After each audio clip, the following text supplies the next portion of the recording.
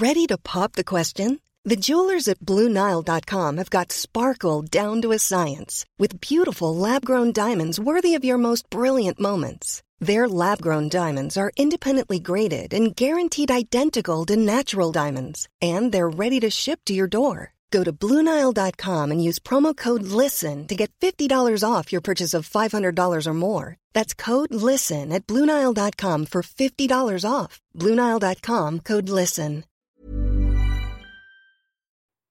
Hello, you are very welcome to The Tonight Show. The majority of new family homes in a Dublin estate are snapped up by an investment fund, despite government efforts to prevent it from happening. According to the Business Post, 85% of the houses up for sale in Belcamp Manor in North Dublin were bought up by a single fund and are now available to rent for over €3,000 a month. We look at the growing dominance of investment funds buying homes in Ireland and what it could mean for rents and house prices. And we ask in this context, how is Sinn Fein possibly going to achieve a €300,000 average price in the capital? And the US Secretary of State Anthony Blinken calls the charge of genocide labelled against Israel over Gaza a distraction.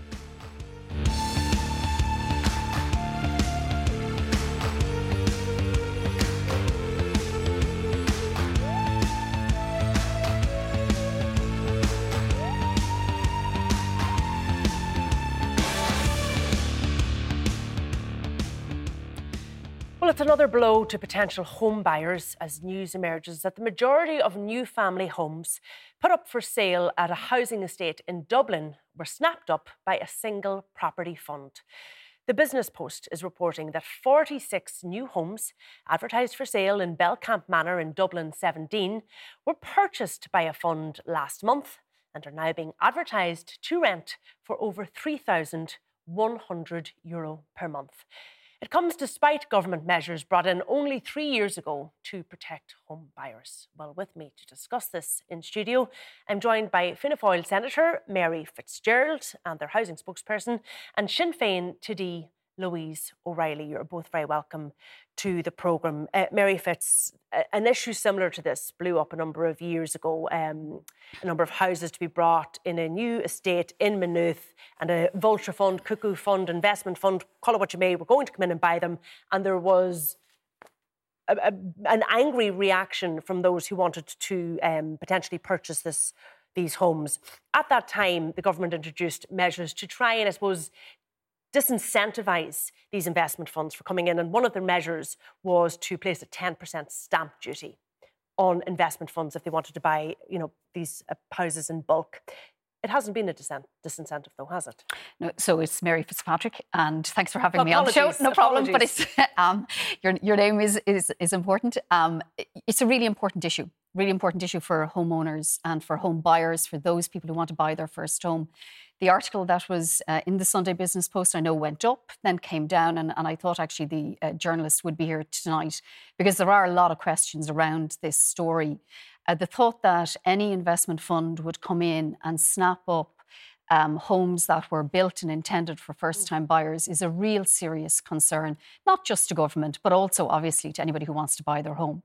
No, just to be clear, Mary, there is nothing preventing an investment fund coming in and buying bulk like this if they pay the 10% stamp duty. There's nothing to prevent them from doing that. There is actually. We did two things, or at least the government did two things when this issue emerged back in 2021. They acted very swiftly and introduced two strong measures. One was, you correctly stated, the stamp duty increase. They increased stamp duty tenfold, from 1% to 10%. That's a disincentive. And that would apply to any bulk purchasing of homes. The second, and this is a really important intervention, it was a planning change, and we changed the planning laws so that local authorities at a local level local authorities could reserve and require that any new developments being granted planning permission would have a requirement to have an owner-occupier, a minimum 50% owner-occupier. And the other change that we've made under this government is that we've increased the Part 5, the 10% social housing allocation, to 20%. So now there's 10%, minimum 10% social housing, minimum 10% affordable housing. And then on top of that, the owner-occupier ban. But that only applies to any planning permissions granted after that law was changed in 2021. But just to be clear, Mary Fitzpatrick, just to be clear, what you've said there is that local authorities could and they decide. Have. Of the 31,000 planning permissions granted, this is the only example anybody can show me of new planning permissions since that law was introduced that there's been a bulk purchase. OK, let's see what Leo Varadkar had to say when he was asked about this today. There isn't just a punitive tax, the 10% stamp duty which you mentioned. It's also possible for local authorities to make it a condition in the planning permission that when a new estate or a new development is being built, that it can't be sold in bulk. So there are those two measures that exist in law already, and we'll have to take a look at this particular case and see what happened in this particular case and whether or not we need to do more in this area.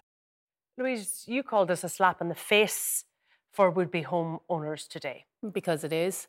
Because, you know, people who are struggling to buy a home for themselves at the moment really, I mean, can you imagine how disheartening that would be for somebody to hear that?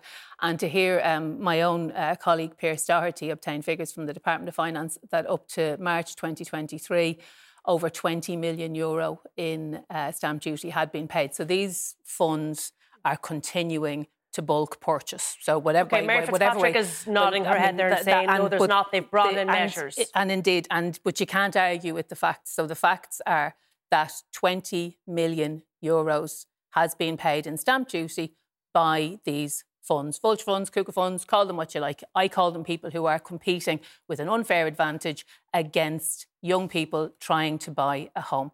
So the facts really speak to the fact that the government haven't addressed this issue. They should address it. But as recently as the last budget, they voted against a Sinn Féin proposal to increase this tax to 17%. There needs to be a real disincentive. There isn't a disincentive because massive profits can be made. You see that? €3,100 in rent per month for these homes. I think it's actually €3,175 per month, to be clear. So the people who are going to be paying absolutely exorbitant rents for these homes because they're desperate for homes. Let's be honest, people are absolutely desperate because of this housing crisis. So the people who are going to be paying that €3,175 should be in those homes. They should own those homes. They should be their forever homes, and they're not. Instead, they will rent. They will pay absolutely exorbitant rates, and these vulture funds are laughing all the way to the bank because they won't pay a penny in tax on the rent that they collect. OK, Mary Fitzpatrick. Look, Sinn Féin play with figures all the time. In this instance, Pierce Doherty is referring to stamp duty that was paid on properties that were granted planning permission prior to the laws changing. Since the laws have changed and since local authorities have the powers to reserve for owner-occupiers, that is not happening. But more importantly, can you guarantee that, Mary Fitzpatrick? Because can you guarantee that all local authorities, when they're granting planning permission for estates like this, for new homes, potential homes for families out there, that they put in that condition that they won't?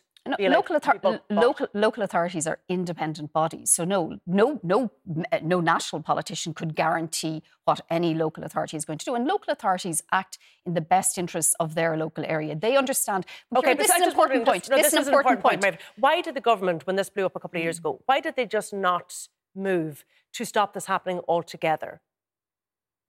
How? Like, what they've done is they have actively disincentivised it, and they've given the powers. They've given the powers to the local authorities to reserve for owner-occupiers where there's an actual need. But most importantly, what the government has done is they've massively intervened in the market to deliver housing at scale. €4.5 billion a year now is being spent by the state to deliver increased housing supply, and this is something Sinn Féin won't do. They won't help first-time buyers actually buy their own home. They'll talk about the price of a home, they'll talk about reduce, but they won't talk about how they'll actually financially support first-time buyers. In fact, what Sinn Féin will do is actually take help and supports that are there. The 30,000 Help to Buy for people to get a deposit. We want to talk about investment funds. We want to talk about this particular case. This is actually affecting people who are trying to buy their own home. But so is this. These are 46 family homes in Dublin. This is affecting them too, Mary Fitzpatrick. But the reason we're talking about this investment fund is because they've bought homes that first-time buyers should have been able to buy. For first-time buyers to be able to buy a home, they have to be able to afford a home. To do that, the government is supporting them with a 30,000 tax deposit towards their own home, but also the first home shared equity scheme. And Sinn Fein have not explained, they have not explained how they will help first-time buyers. In fact, they do nothing for first-time buyers. They have nothing to offer them. OK, so the facts are that in the period up to March 2023, less than 2 years, OK? So less than 2 years. We're talking about very, very, very recent times, not history, very recent times. Permissions granted, Please don't interrupt me, Mary. I didn't interrupt you. But could I think it's an important point. 21 million euros was collected. So can you answer that question, by any... So were the planning permissions before or after the new changes? So I'm fairly confident that planning permissions that were granted after the changes were made also will do this. 10% is not a disincentive. It did not act as a disincentive to this fund. It didn't act as a disincentive to the funds that bought 630 homes that should have young families in them, homes that people should be starting their lives in. And, you know, I mean, Mary can talk about supports for first-time buyers, but what the truth is, in Dublin, you have to have an income of €127,000 to be able to afford the average home. House prices have gone up out of control. Discussion out a bit. I want to bring in economist Pierce Daly, who has researched the rise of institutional landlords, specifically in Dublin. Just very briefly, Pierce, what is an institutional landlord? So it's quite a broad group. We commonly hear them referred to as cookie funds or investment funds, but actually you have anything from a long-term investor like an insurance company or pension fund to say a real estate investment fund to then say more speculative or short-term investors like a private equity firm. But the thing they generally all have in common is most of this is foreign investment. It's not generally domestic Irish capital that's going via these funds into housing. They used to, am I right, invest in commercial property in Ireland, but that has changed. They are now targeting the private residential market. Yeah, that's correct. And particularly since 2018, we've seen a big increase in the amount of investment that is coming from these funds into the housing market.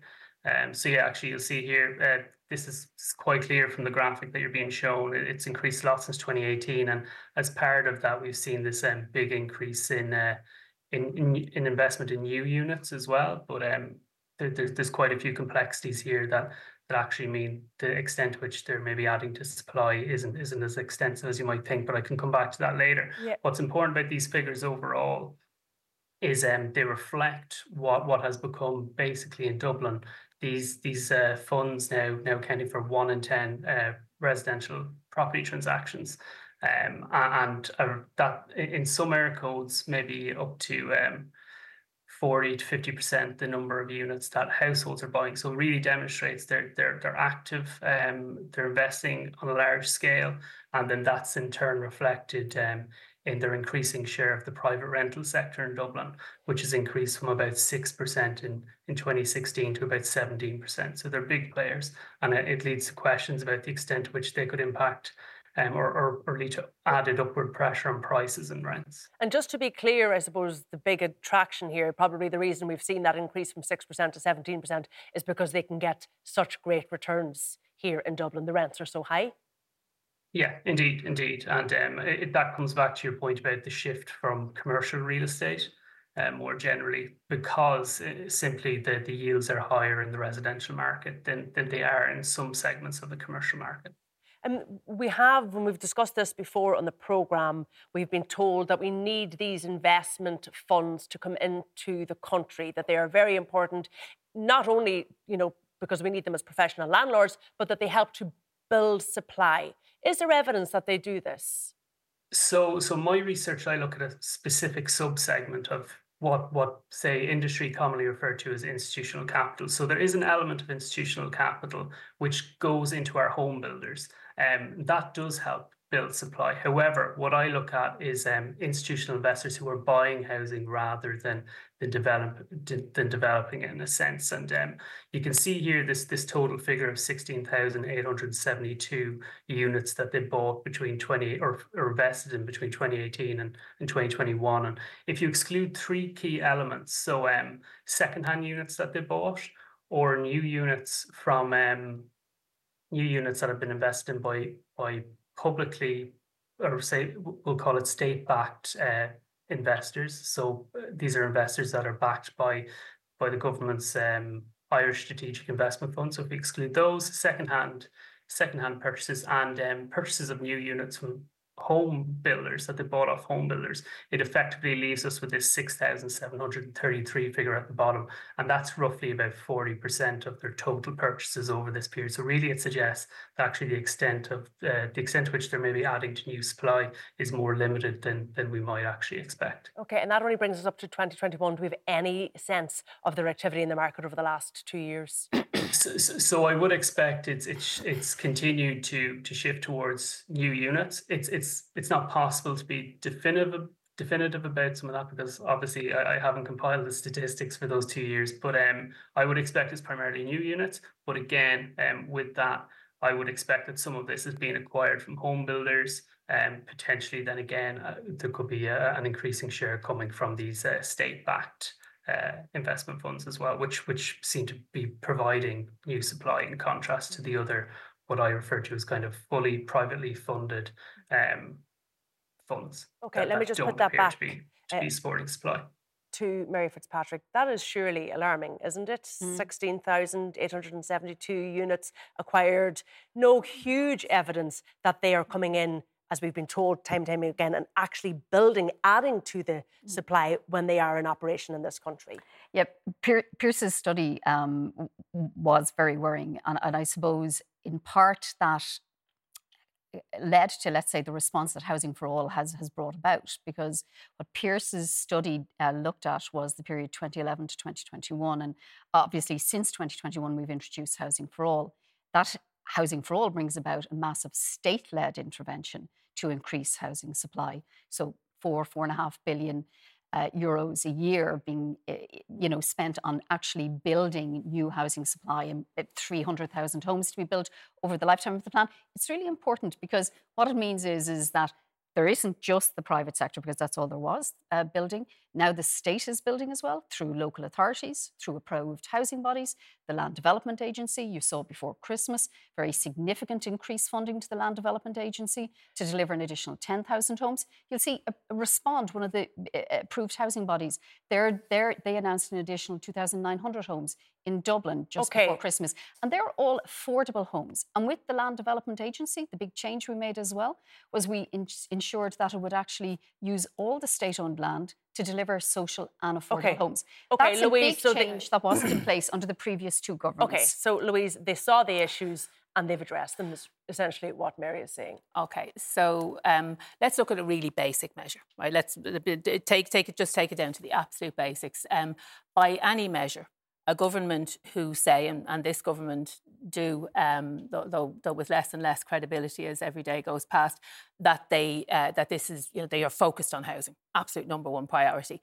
And yet we see the number of people, just a really basic measure, the number of people in emergency accommodation has risen to 13,500. That's the number of homeless people. So the number of people, families, 4,000 children that do not have anywhere secure to live is rising under this government. That is a fact. Okay, just to go back to the issue of institutional investment funds. Mary's saying the government saw the issue here and they have addressed it. But they clearly haven't, because there's a story in the paper today that shows that the measure that they have introduced didn't work. So they were warned that their measure wouldn't work. They were warned by Pierce Doherty time and time again for years. And let's bear in mind, by the way, no action was taken by the government until that housing development in Maynooth. There was a furore in the press, and as a knee-jerk reaction to that, they brought in the increased stamp duty. But that hasn't. Fairly in place 6 months. That hasn't. Was fairly in place that 6 months. Hasn't worked. Mary, again, you interrupt me. I'm going to ask you not to do that, please.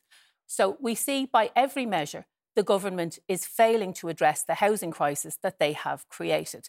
And the institutional investors, let's be clear, right? These people don't build anything. They do not put, they don't lay a single... strictly true, actually.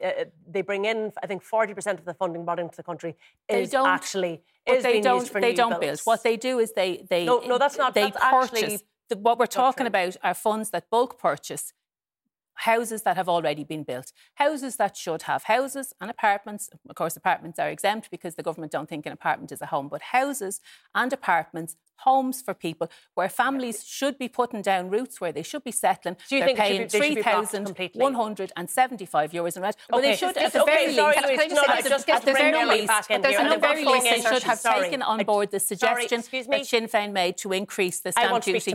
There's a number of false assertions that can't go unchecked. Okay, no, but false assertions I want to ask you, Mary. As long as I'm allowed to correct the false assertions. Yeah, I just wanted to look at the issue there of apartments, because the measures brought in by the government didn't include apartments, did they? And the evidence is that these funds are not coming in and just building apartments. They are coming in and they are bulk buying apartments that have been built by builders in Ireland and depriving ordinary Irish people from buying them. Okay, so the false assertions I have to deal with first, because they're really misleading for your users. First, I will answer your question about the apartments. I'm happy to answer it. But the false assertions, I mean, anybody who is homeless, emergency accommodation is being provided, and more people have exited homeless than are in homeless accommodation.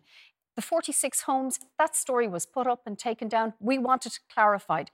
But there's been 100,000 home transactions, homes purchased, and Sinn Féin are focusing on 46. And now they're saying they want to further increase the taxes. Okay, just to be clear, the Sunday Business Post are standing by... That's fine, they're not here tonight to defend it. Anyway, to answer your question about the apartments, there is a significant issue around the viability of building apartments. That's well recognised. The government recognises it in Housing for All. That's why we've brought forward very significant subventions to make the building of owner-occupier apartments viable and a reality for people. Okay, but we're not talking about the building here. I'm talking about these funds coming in and buying bulk apartments that have been built by home builders in Ireland. But where they do that and where they provide it on a long-term sustainable rental basis... Where's the evidence that it's a long-term sustainable rental basis? Where's the evidence of that? Well, the evidence is that the laws and the protections for renters have increased renters' protections. We've increased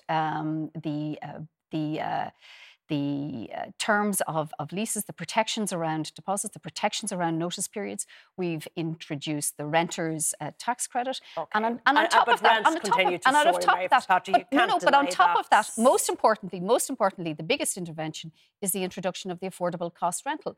And where these ethical funds, where these sustainable funds will actually provide rental accommodation on a long-term basis at a 25% below the market rate, they can avail of the state funding to provide affordable cost rental. Affordable cost rental never existed prior to this government. And how many exist at the minute? The delivery for the LDA is 10,000. Okay, so how many people are living in affordable cost rental homes at the moment? You know yourself, Louise, it takes 5 years from start to finish to build new units. And you also know yourself, Louise, that we're coming out of a decade of undersupply. And Sinn Féin doesn't have a magic wand. Sinn Féin wouldn't have been able to deliver any more affordable cost rental. Okay, Sinn Féin would at least have charged 17% the only problem we would be talking about tonight, duty. If there was a Sinn Féin government in place, is the chaos that there would be. There would be no homes for people to buy. There would be no homes for people to rent. They have no plan. Mary, let's let Louise back in. Okay, you talk about chaos. How dare you? I mean, how chaotic do you think it is to have to put all your possessions into several plastic bags and a few suitcases and live in a hotel? 4,000 children. And you brush that figure aside, Mary. No, I don't actually, Louise. You did. I didn't.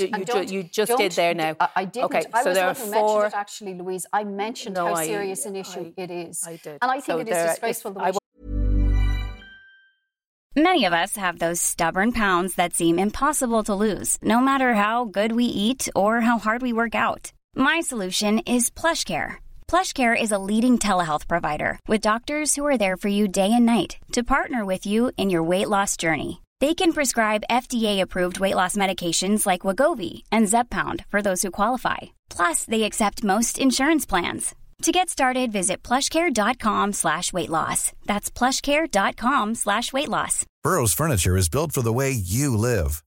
From ensuring easy assembly and disassembly to honoring highly requested new colors for their award-winning seating, they always have their customers in mind. Their modular seating is made out of durable materials to last and grow with you. And with Burrow, you always get fast, free shipping. Get up to 60% off during Burrow's Memorial Day sale at burrow.com/ACAST. That's burrow.com/ACAST. burrow.com/ACAST. Try to pretend and exploit. Okay, Mary, I find your government's policies disgraceful. I find the issue of 4,000 homeless children absolutely disgraceful. And I find 4,000 homeless children does not represent progress. And the neck of you to say that it does. 16,000 have exited homeless. Okay, look, we're going to have to take 4,000 homeless children. Ladies, we're going to have to take a break, if that's all right. We are going to return to this topic after the break, because Sinn Fein suggested that lower Dublin house prices would be on the agenda if they got into government. 300,000 was the figure they put forward. But how would they achieve them? We debate this after the break.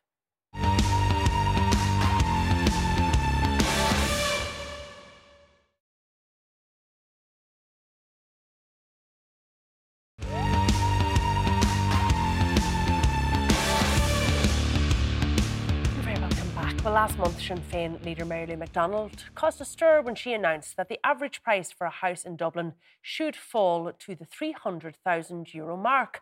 Her comments were dismissed by Taoiseach Leo Varadkar, who said the move would result in huge numbers of people falling into negative equity. However, in a recent poll by Ireland Thinks and the Irish Independent, 69% of respondents said that the move of reducing the average house price to €300,000 would be desirable, with just 20% of those polled opposing it. The poll suggests an appetite for such a move, but how would it happen? I'm rejoined by my panellists, Senator Mary Fitzpatrick and TD Louise O'Reilly. So, Louise, you seem to have the backing of the public for this. How are you going to get there?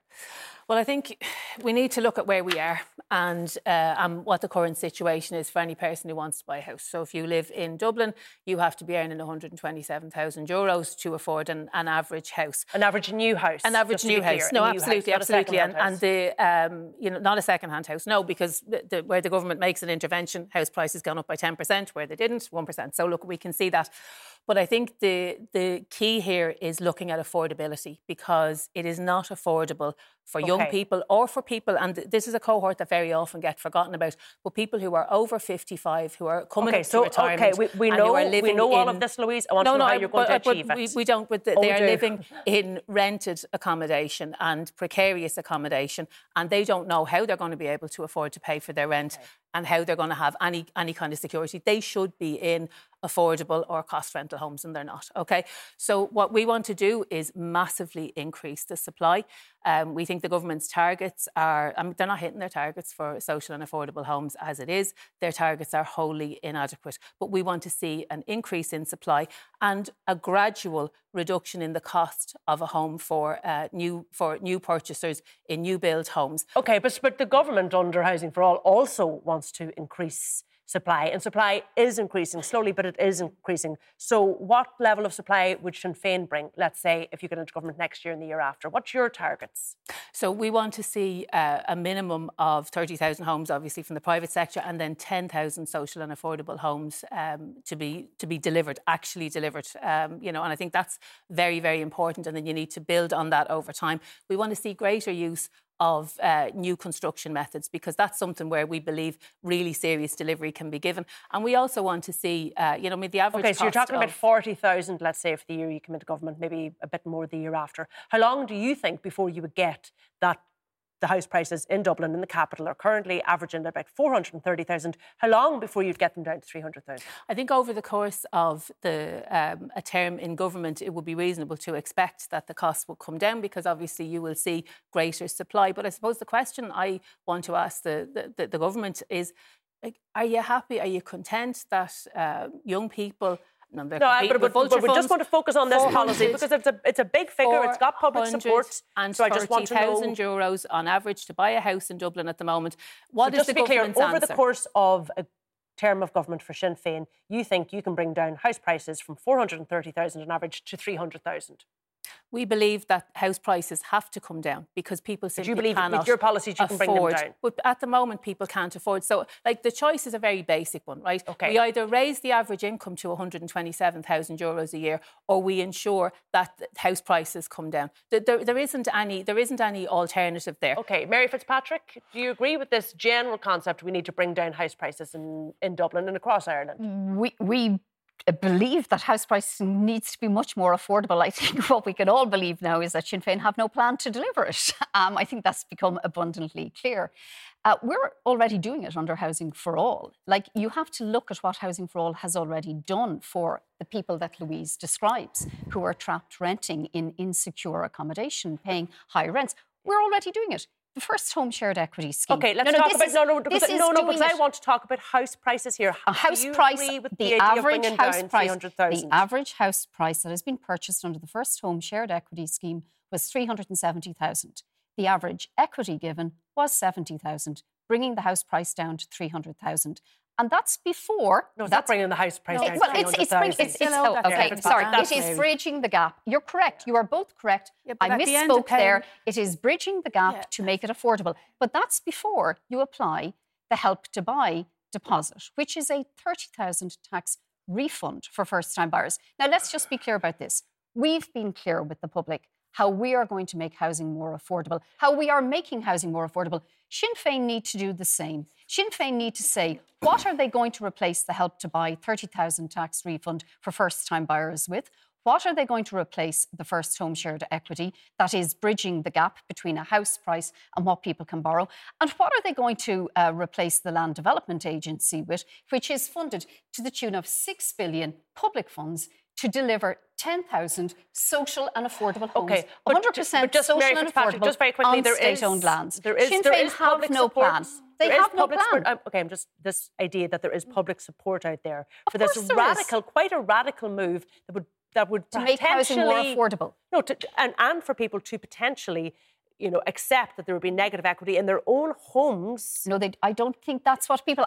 People were asked, would you be willing to take a reduction in the value of your own home, potentially putting yourself into a position of negative equity to bring house prices down? And I think about 62% people said yes, actually. So that would have much broader consequences, obviously, for those homeowners, for all homeowners, for the lending institutions, for our banks. There'd be much wider implications. And if that's what Sinn Féin is proposing, and that's what I heard Mary Lou say, she's saying she's going to devalue everybody's home, she's going to bring it down to the value of €300,000. If that's what Sinn Féin are proposing to do, they need to spell it out. Okay, because these are serious economic calls that they're making. And do you accept that there seems to be a public appetite for this? There is huge public appetite for more affordable housing. That's why we've committed €20 billion to actually increase the delivery of social and affordable homes to purchase and to rent. All right, Louise O'Reilly, you haven't laid out a plan, is what the accusation is. Let her respond to this. Our schemes are actually in place. 40,000 first-time home buyers got the Help to Buy. 7,500 have registered for the first home shared equity scheme. Okay. Both of those schemes Sinn Féin will scrap. Okay, but I suppose what Sinn Féin are saying is you shouldn't. They don't have an alternative. You shouldn't need those schemes. So you should be looking at trying to bring house prices down to greater supply. Louise, respond to that. So since this government came into office, the average cost of housing has gone up. It's about €90,000. Okay, in fairness, I don't think the government are responsible for all of that. I'm not suggesting that, but I am simply saying that government policy is leading to seriously going to suggest house prices. Policy is to drive house prices. Again, Mary, you keep interrupting me. I didn't interrupt you. Yeah, okay, let Louise respond here. So government policy, what it does is it fuels demand. It does nothing. There's very little for supply. So we know they're missing their targets, and we know they're missing their targets by miles, okay? They're missing specific social and affordable targets. We've exceeded the targets every year. We've exceeded the targets every year. These are what the government control directly. Okay, so they control directly social and affordable homes for working people to rent and buy, and they don't build them. Okay, that's why they miss their targets. They set targets that are woefully inadequate, and they miss those targets. So by every measure, house prices are going up on average. Okay, there's just a really important point here. I just want to make a point. When Mary talks about affordability, and she talks about the importance of affordability, okay, and accepts that currently house prices are not affordable for young people or for those over 55s that we were talking about. They're not currently affordable. Just very quickly, Louise, because I don't have a lot of time here. The Housing Commission had a report last year. They said we need between 42 and 62,000 houses a year up until 2050. Yes. But you're telling me 40,000. So and we need to build on that. No, we and need actually to, they'd be buying the increased housing that Sinn Féin said they'd supply this year, they would buy. We need to build on that. I mean, bearing in mind, by the way, the next election, I believe, will be fought on the issue of housing because it is absolutely key. There are far too many families with grown adult children in their childhood bedrooms waiting to start their lives. Those people want to see their kids be able to afford a house, as do I, as do many others. There's been 40,000 plus first home buyers in the country. OK, so many of those people didn't need the money that was given to them. They had a deposit in place, they had a mortgage. We both agree that affordability is the issue and supply is the issue. The only thing is we have a plan, they don't have a plan. We have a plan that's actually delivering, that's building more homes that have been built in a decade. There for now. Ladies, sorry to cut across you, but we're going to have to leave that there for now. I fear it is something we're going to have to return to again on this programme. But let's turn to another story that is dominating the headlines this evening. 14 people have been found hidden in a trailer at Rosslare Europort in Wexford. The group of 9 males, 3 females and 2 children were discovered yesterday morning at 3 a.m. Well, let's go to Wexford now for more on this. We're joined by Park Byrne from the Western People. So first of all, tell me how these individuals were discovered. Well, I suppose the alarm was initially raised at around 1 a.m. on Monday morning. A call actually came from within this refrigerated container that was on board the ferry bound for Rosslare Europort. So essentially the UK authorities were informed that there was 14 people within this container. It must have been a horrific situation. They were starting to find it hard to breathe and they were short on breath. So that sparked a major response. Naturally enough, the UK authorities got in touch with the Irish authorities, who got in touch with the crew on board the ship, and a search began to find the container that they were trapped inside. The people were eventually freed, and then when they arrived into Rosslare Europort at around 3 a.m, there was a major multi-agency response within Rosslare Europort. Gardaí took over the terminal building down there. Several units from the National Ambulance Service were on hand to carry out assessments of the people. Thankfully, it seems that everybody was in good health and tragedy had been averted. So at that point, the authorities, Gardaí, took the people who are mostly Kurdish nationals, I believe, maybe 1 or 2 Vietnamese. They were taken to a processing centre in City West where they will undergo some questioning and their documents, etc., will be checked. All right, OK, look, we'll leave that story there for now. But Patrick Byrne, thank you for bringing me the latest, and we'll bring you any other breaking news on our bulletins down in DM in the morning. Now, we're going to leave that discussion there for now. After the break, the US Secretary of State calls the charge of genocide made against Israel in Gaza meritless and a distraction.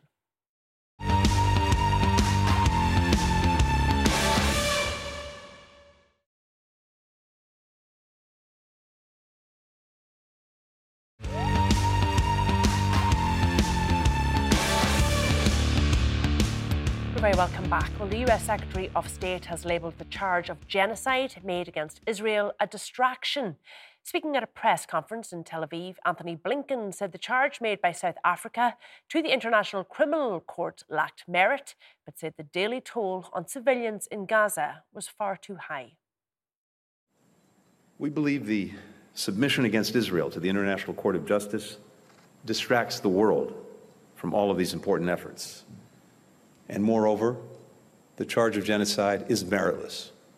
We know that facing an enemy that embeds itself among civilians, who hides in and fires from schools, from hospitals, makes this incredibly challenging. But the daily toll on civilians in Gaza, particularly on children, is far too high. Well, for more on this, we're joined via Skype by military analyst Sean Bell. Sean, you're very welcome to the programme. So we heard what Anthony Blinken thinks of this case taken by South Africa. What do you think? What do you think the even provisional findings of the ICC are going to be? Good evening, Kira. Well, one of the reasons that this case has been brought is, if you look at the hard statistics, after that fateful day on the 7th of October, when Hamas killed 1,200 Israelis and took 240 hostages. In the 3 months since, the Israelis have managed to kill 23,000 Palestinians. There's 54,000 that have been injured, allegedly 2/3 of those children. But that represents about 1% of the 2.3 million people in Gaza. Now, one of the things, ruthlessly, you have to look at what the charge of genocide means. It means destroying a whole nation, a whole group of people. Now, whilst Hamas is hiding the civilian population, what Blinken and Prime Minister Netanyahu would claim is that Israel has given warnings to the population to move south away from the mass of the bombing in the north.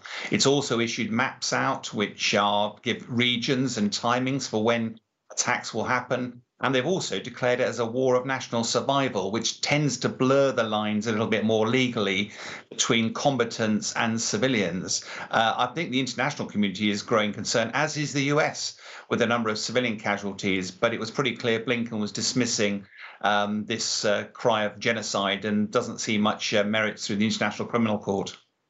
He also said that he'd spoken with Benjamin Netanyahu and that the Prime Minister made it clear to him that he doesn't want to push Palestinian people out of Gaza. He's not looking for resettlement, but he's also made it clear that he doesn't really believe in the two-state solution at present. So what is his plan? Did he get any clarity on that?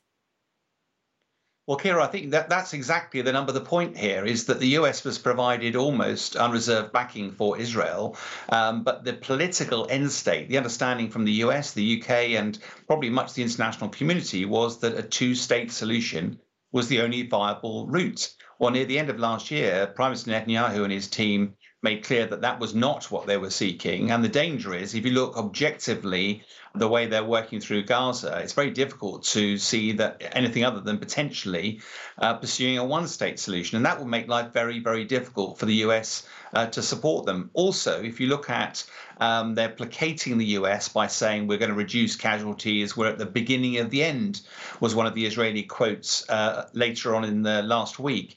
But the harsh reality is, having finished their operation in the north, they're gradually moving, the Israelis are moving their operations to the centre and then the south, squeezing the population further south, but they're not allowing the population to return to the north. That is increasing the population density in the south, which is exactly where the military operations are intended to focus, trying to root out Yahya Sinwar down in Khan Yunis. So it's very difficult to see how this tactic is going to actually reduce civilian casualties, but obviously it remains to be seen. I mean, you mentioned there the pressure that the United States are obviously feeling at the moment. This is his fourth visit to the region. What did he actually achieve this time? Well, part of the reason he seemed to be visiting was to try to stop a regional escalation. As you say, it's very unusual for a US Secretary of State to do 4 visits in 3 months. And a whistle-top tour almost looked like a firefighting tour around the Middle East, desperately trying to placate concerns. But the harsh reality is it is escalating. There are attacks increasing on US forces in Iraq and Syria, to the north of Israel, the border with Hezbollah. With Lebanon, Hezbollah is fighting more in a more animated manner. And of course, in the Red Sea, the Houthi rebels are causing a great deal of difficulty with international shipping. And there's increasingly this sort of sense that the US is becoming a bit isolated in their support for Israel, because there's just increasing concern about what is the political end state that Israel is trying to seek. And of course, 8 decades of friction in the region, what has been absolutely clear is military action does not solve the root causes. And yet, at some stage, the two sides have to find a way of mutually coexisting, and that will probably involve the international community. But military action is simply making matters worse. It's not solving the problem. Right, Sean Bell, thank you for bringing us that insight. And Mary, why hasn't Ireland decided to join South Africa and some other nations in bringing this action to the ICC? I suppose when you listen to military experts talk like that, it's really dehumanising, isn't it? And Ireland has put all of its pressure and focus and energy into trying to achieve a ceasefire, an immediate and permanent ceasefire, access for humanitarian aid, release of the hostages. And then you get to a further, I suppose, independent investigations and underlining all of that is a permanent commitment to a two-state solution. But it seems like we're so far from that. But surely an action like this would heap further pressure, perhaps not on Israel, because there's absolutely no evidence that they would take any heed of it, but it would heap further pressure on the US. So why would Ireland not join that action? Well, I think the government's position on it is to put all of its energies into a permanent and immediate ceasefire, release of the hostages, and, you know, unrestricted humanitarian aid. Do you believe this is genocide? It is atrocious what is happening there. It is absolutely... He defined genocide in a certain way.